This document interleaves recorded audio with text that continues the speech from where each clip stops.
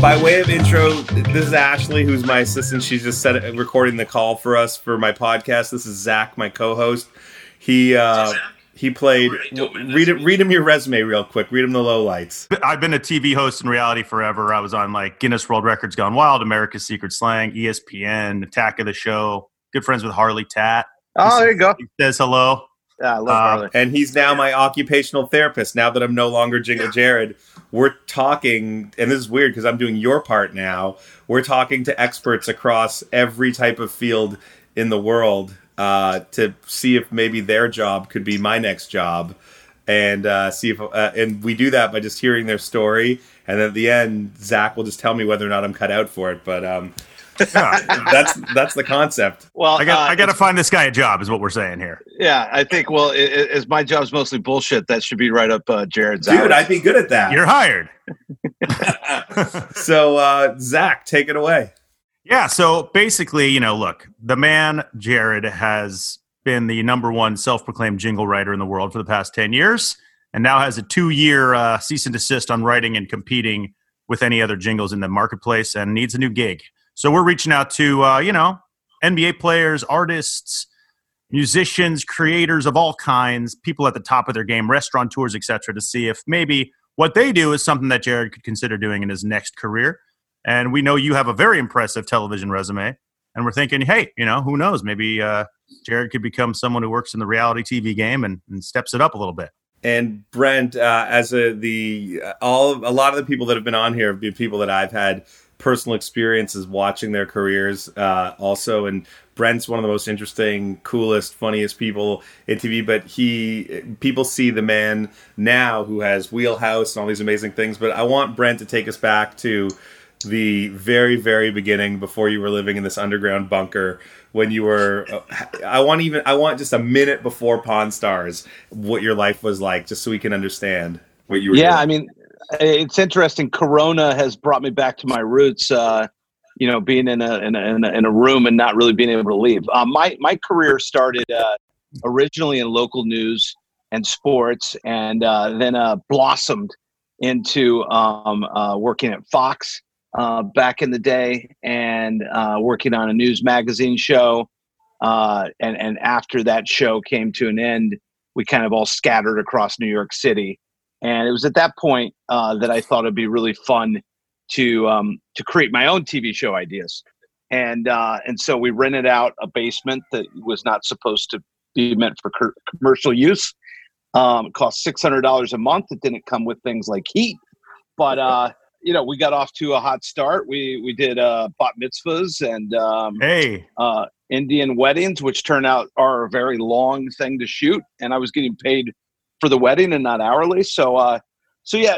We when I say we, myself and kind of the people that started with me were we didn't know any better. And I think looking back, that could have been a good thing. And so I sold my first show after about 6 years in that bunker. And then the third show we sold, which is how I know Jingle Jared, the number one jingle person of all time, self-proclaimed, I like to say, like Zach. What were those two shows, though? What were the ones before Pawn Stars? I bet you there's something there. Yeah, one was called The Principal's Office, which took me back to my high school roots, and then the other one was called Bridal Boot Camp. And Bridal Boot Camp was one of the more fun shows I worked on and my wife actually created, that nobody ever watched. But that third time there's a charm, was Pawn Stars. The show did not have any idea. I mean, it was a time kind of like this. We created it during the 2008, 2009 financial crisis without kind of knowing that it would be timely. And there was a chord that got hit at that point with the American people, which was, what happens if, you don't have A, your job, B, you can't get to the money in your bank because the banks aren't around. What the hell do you have around your house? And so we had these colorful characters who could identify what was valuable and not valuable across their homes. And on one early Monday morning, I was shooting with the Harrisons, the talent, the characters, the stars of the show. I put the emphasis on characters. Shooting with them, and Rick, the main guy, started screaming at me, who the F is Jingle Jared and Jingle Punks? And I was like, I don't, no, wait, I do know who that is. That's this guy that cut the opening. Well, evidently, as part of Jared's creative process, there was medicinal marijuana and some other illicit things being said that he put out on social media. And we got a couple calls, but that spawned what is now a 10, 11-year relationship with one of the more creative hustlers I've ever known. And had a few drinks with. I was scared shitless when I got that call from History Channel because it was like my first gig, and they're like, "Whatever you just put on YouTube, take it down." I was like, I was just joking. I was just creating hype for the show. They're like, "We don't need your help promoting the show with your one YouTube follower." They're like, "Pull it down now."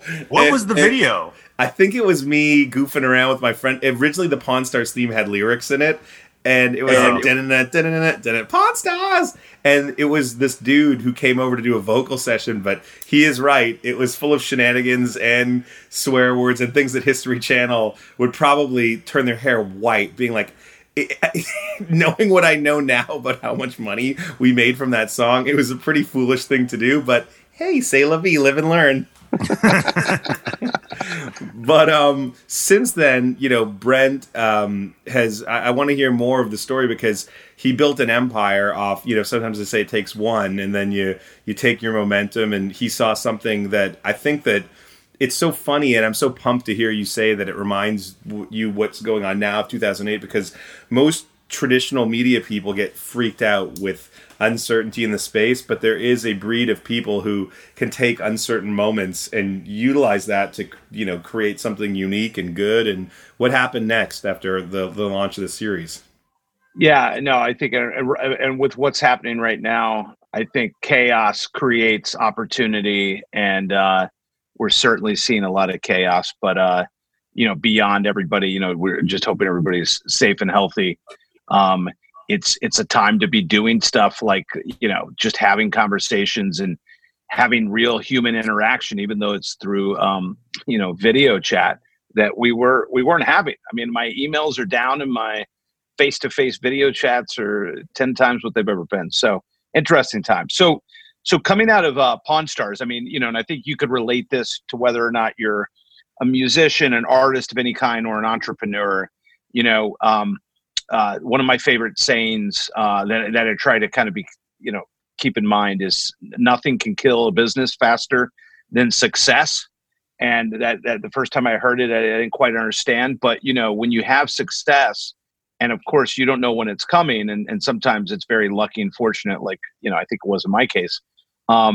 You have an opportunity to really grow something or to be, pretty much consumed by it. And so we were very fortunate that we had, laid a lot of foundational bricks before that then allowed us to go and grow a much bigger business. So we took, sort of all the money that we made off Pawn Stars, and we just plugged it right back into developing new TV ideas, for the music world talks about it the most, but you don't want to be a one-hit wonder. And we certainly didn't want a show about a bunch of pawnbrokers to be the only show that would define us, even though I love those guys.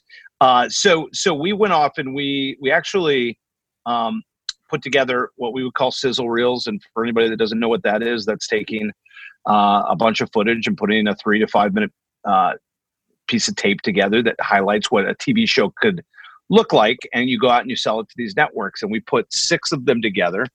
And we sold all 6 of them, and then all of a sudden we had a real business, and so from that point on, it became about just hiring, and I think anybody that runs a business and cares about the people who work for them as much as I do and others, you got to find great people, and that became the next phase, was find great people, keep great people, and then and make cool shit.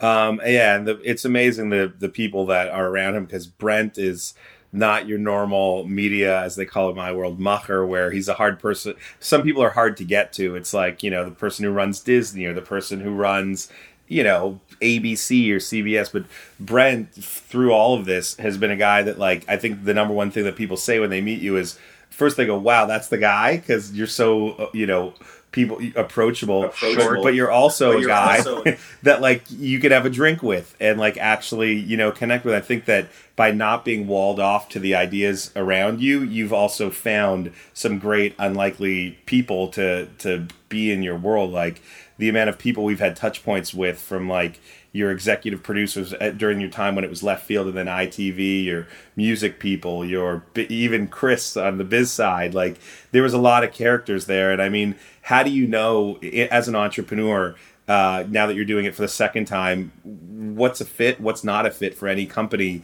culture when you're putting together a business? Well, I think, and I'm sure you would echo this, like, you know, there are people that are cut out for a startup, and there are people that, you know, are used to being, you know, on a nice expense account, you know, and I've seen it, the difference between those of us who, you know, get on the subway to go to TV pitches, and then people who have a car hired all day for them. And, you know, those things may seem small, but they matter, I think, because, you know, we were very fortunate to have a great outcome with our business, and now we're starting over. And that you know, was kind of the first thing, was just finding people who I thought could be the cornerstones of the business, but were also willing to take big pay cuts to come to a place and build something big where they could have a meaningful event, you know, in hopefully the near future. I think what's happening right now, of course, is a shock to everybody's system. And, you know, because I bet on the right people over sort of the sexiest, maybe always betting on the sexiest people. You know, these guys and ladies are right there in the trenches with me as we kind of figure out how to deal with this virus and this economic hit. But yeah. Jared's going through the same exact thing. And to echo what you said earlier, we had a big team meeting on Friday where he said, guys, this is the fun time. Once we start getting successful, everything's going to fall apart and we're going to hate each other. So it's kind of saying exactly what you're saying. And you're both, you know. You want it to be the key of jazz is make the easy parts look hard and the hard parts look easy. And I think that there also I loved watching Brent's success. And I think that when you're having fun and smiling, that can also sometimes upset the apple cart of the people around you. Did you, as a band that has that number one hit, did you ever feel the backlash, like at any point when you were rocking and rolling and you felt like, oh my God, this wave can't get any higher?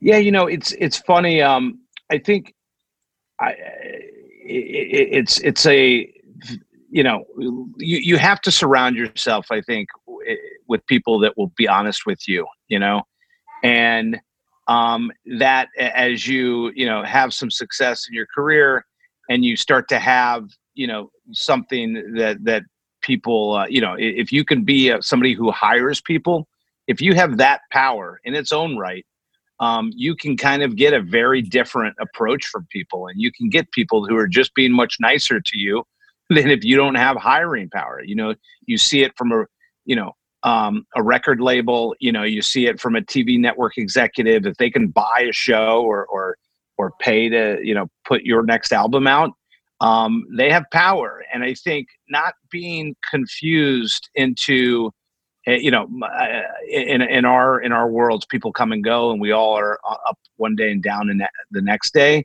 And so I think people, you know, really look for that steady hand, and, you know, how were they when things went rough? You know, I not love to call, but because it's not always the nicest calls, but when people lose their jobs, I try to pick up the phone and call them then, you know, because they may have been in a spot where they were spending millions of dollars making people's dreams come true, and now they're at home, and and that power and that sort of buzz and self-confidence that was built out of that's gone.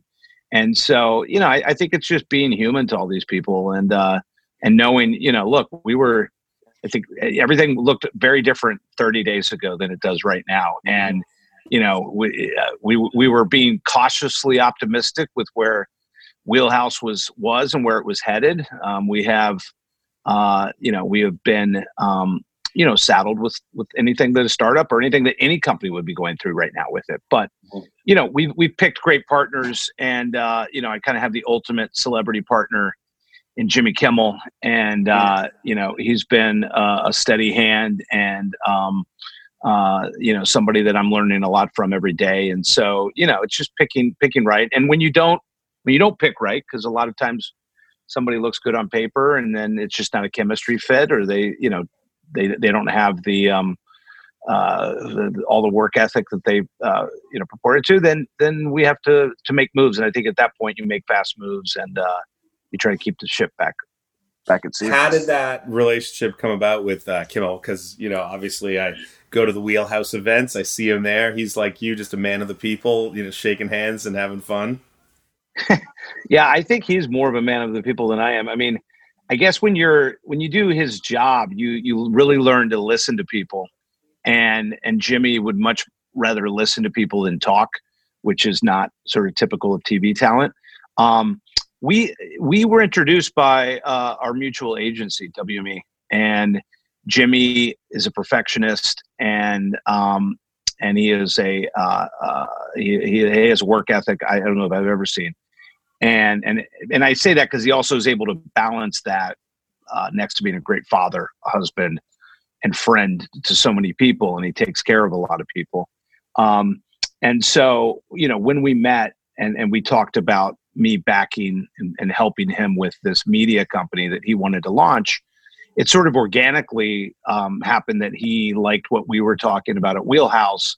And then we did, a very sort of atypical deal where we both became partners in each other's business and help each other in any way we can. So it really just started through meeting, having a few dinners, getting to know him. Not most, but a lot of celebrities say they want to do the work and will do the work, and then you sign a deal and you don't see them and you talk to their agents and all that stuff. Jimmy was serious, and he's done more than he promised he would, which was a lot. Dude, that's crazy. I see, a lot of his ability to generate formats. Like, what are some of the formats that you guys are working on or have brought back? Yeah.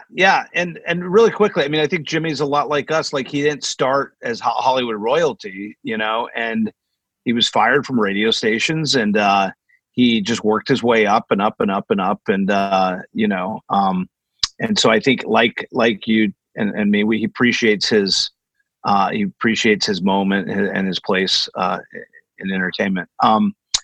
Jimmy had a list of ideas that he had been keeping kind of in his pocket because he was so focused on getting his baby Jimmy Kimmel Live to a point where it was just hitting on all cylinders. And and he did that, and I think it continues to get better. He's more than a comedian now. He speaks very intelligently across very difficult social issues, and does it in a regular person's voice. And I think that's given him a little bit of that Jon Stewart spot that was left open. But he, in his list of ideas, and his favorite show that he had done was Crank Yankers. Yes. And Crank Yankers, for those of us old enough to remember the first one, is taking celebrities, having them do crank calls, which would probably be funny enough on its own, but then to have that reenacted by puppets, it is ridiculous. It's one of the most fun, I think, processes you could imagine across production. So and that's coming out soon, right? Like in the next couple of weeks, I thought I saw. Yeah. So it was a big order of 20 episodes. They did it in 10 episode increments. So the second round's coming out very soon. And what was cool is how it came about, because Comedy Central took a vote amongst all of its employees. What's the one show they would want to bring back? And Crank Yankers, was voted number one. So that's one. We have, one thing that not everybody knows about Jimmy, he's very great at spotting talent. So he was very involved in Bill Simmons' career, and he brought Bill out as a writer years ago. Carson Daly was his assistant. Adam Carolla was his boxing instructor. Guillermo worked in the parking lot. and now here's this guy Mark Rober who gets more hits than just about anybody on YouTube, and he's been Jimmy's science guy on the show. And so now we've got a big fun prank show with Discovery with Mark Rober, and then the probably the Jimmy also.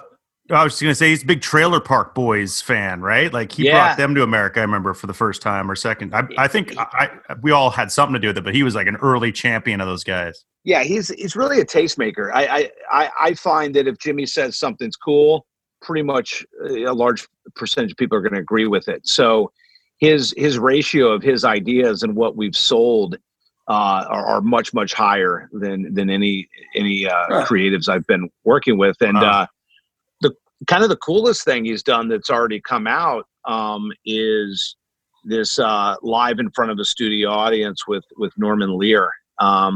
And Norman Lear is an incredible pioneer, of course, arguably the greatest of all time. And he's in his mid 90s and sharp as a tack, and bringing back what I found so interesting when they brought back All in the Family and the Jeffersons and Good Times. These shows that Norman did 40 years ago have so much similarity to this time right now. And it was incredible for, talent at the level of Woody Harrelson and Will Ferrell and Marissa Tomei and Jamie Foxx and Kerry Washington to really kind of dig in. A lot of these guys had never worked together, and some of them haven't done TV or haven't done live TV, and they won an Emmy straight out of the gate. So Jimmy's company is off to a fabulous start, and he's got Celebrity Millionaire coming out in a few weeks. So he's cranky. Wow. I'm trying to keep up with him. Jesus, those are some big formats right there. Back to you for 1 second. Just we don't have a ton of more time left, but I want it to entrepreneurs out there that want to know, okay, like, there's the difference between the people who have like the mom and pop unscripted TV shops and what you did. How did you know that it was going to be more than just your world? Was that a conscious choice, or you saw something in the marketplace? And will you take us from that to how you actually went about finding someone to buy this company from you? Sure. I learned a valuable lesson in middle school as I was a baseball card dealer who unfortunately still owns all that cards because the industry fell out. My mom lost mine. I scream at her all the time. They're worth nothing, by the way. They're worth nothing. They're worth nothing. But I learned that lesson the hard way, because I spent about 4 years of my life building this $100,000 card collection that ended up being worth about $12. But that would come back to help me years down the road. So what's interesting is when you have one company, you don't know if you're every day, if you're the greatest or the worst. Everything can feel sort of singular. When we started having success at Left Field, we ended up borrowing a bunch of money, which was extremely risky, and going and buying a bunch of other companies, and that became the basis for building something that was larger as the sum of its parts. And the short story is that unscripted television was growing so quickly in the mid teen years, 2014, 2015, that a British company, ITV, needed to grow exponentially in that area. And they came over to the US, and they were able to buy our 4 production companies and a senior team. And they paid a premium because of, our size and our senior team. And so, it was very, very risky to take on so much outside capital. We were able to time it really correctly, but that's kind of how it went down. Look, in a very small way, your success was tied to mine. We were the picks and shovels of unscripted. We sold the music for a lot of this content, but we followed their lead. They built their company. We built up our company. They sell their company. We sold our company. And, I guess, which brings us to where we are now. He has successfully, transitioned into this new thing. Did you have anything to worry about lockups or, hey, you can't do this or you can't do that after the fact, or you were basically, when it was done, it was done? Yeah, I did a little, I went to run the parent company, which was ITV America, and am still partners with those guys, and they're, they were my brothers in arms, and they make our shows, and they do Queer Eye and Fixer Upper and Cake Boss and, on and on, and Pawn Stars. And so it, for me with Wheelhouse, this was an idea that would encapsulate everything we had done. And I go back to what you said, Jared. We made our money at my company Left Field with the picks and shovels, with doing all the dirty work that most companies weren't doing. They were outsourcing, and that's where we kind of found our profit margin. And so with Wheelhouse, the idea is to bring in celebrity talent, and Jimmy's the first, and we've got a bunch more cooking, and marry them with great content creators, and marry them to TV shows and brands, and really get a pretty cool marketing entertainment business that can act as a platform for people to launch ideas through. And that has become the idea. And that's what's, gets us up out of bed in the morning is, what happens when we come up with the next fun idea? Can we actually have a piece of that business in addition to the TV show? It's genius. And I get it completely. Last thing before we let you go is, can you give us the condensed story of how you discovered the Pawn Star guys and just the series of events that led to you buying that show or creating it? Yeah. So the great thing about unscripted TV, as Zach knows, is you never know when the ideas are going to come. And I was in Vegas on a bachelor party and realized I needed to be in Las Vegas more. That was really important to me. And literally drove by a pawn shop, not the pawn shop, and came back to my development team and my now sister-in-law, who is our running development casting for us. And she called around and found the guys. She ran into my office very excited. She played some YouTube clips of these guys. I thought they were marginal at best. And then all of a sudden I'm getting a call from the main guy saying, look, if you want this, we got 2 other people who want it. You got to come out here. And he was charming and he was funny and he was probably full of shit. But we went out there and we shot a sizzle reel and we came back, and we never thought the History Channel would buy it because, for people that remember the History Channel back then, it was the Hitler Channel. Yeah, it was the World War II and Hitler Channel. And fortunately for us, because of the economic downturn, the president of the network, this woman, Nancy Dubuque, had literally just watched a local Florida news story that said pawn shops are going to have this kind of crazy moment now. And that was she told that to her team the day before we walked in there to pitch it. So a lot of blind luck there. But yeah, that's the Pawn Stars backstory.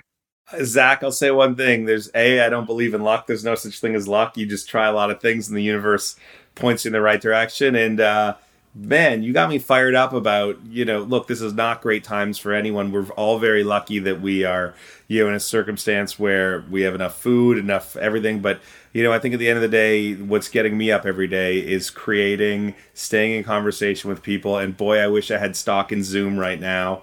And but your story, who knows, maybe my next job will be creating cool content. And just, talking with you today, you have my mind going a million miles an hour. So as your occupational therapist, Jared, again, and sometimes I like to tell you when you're not qualified for a job, but I think you are the kind of guy, again, who sees ideas before a lot of people. You've jumped in on some ideas. I've been like, what is he talking about? And then 2 weeks later, it's like sold. It's incredible. So I think you could definitely do what he's done in his career. And finally, before we let you go, do you want to trade an 84 Donruss Mattingly for an 85 McGuire Olympic? Well, for anybody who knows baseball, that would be a bad trade for me. Damn it. Yeah. The steroid card. Griffey Jr. Upper Deck first edition. Yep, exactly. That's a beautiful card. That is a good one. I have 9 of them somewhere in my mom's house. They're worth nothing.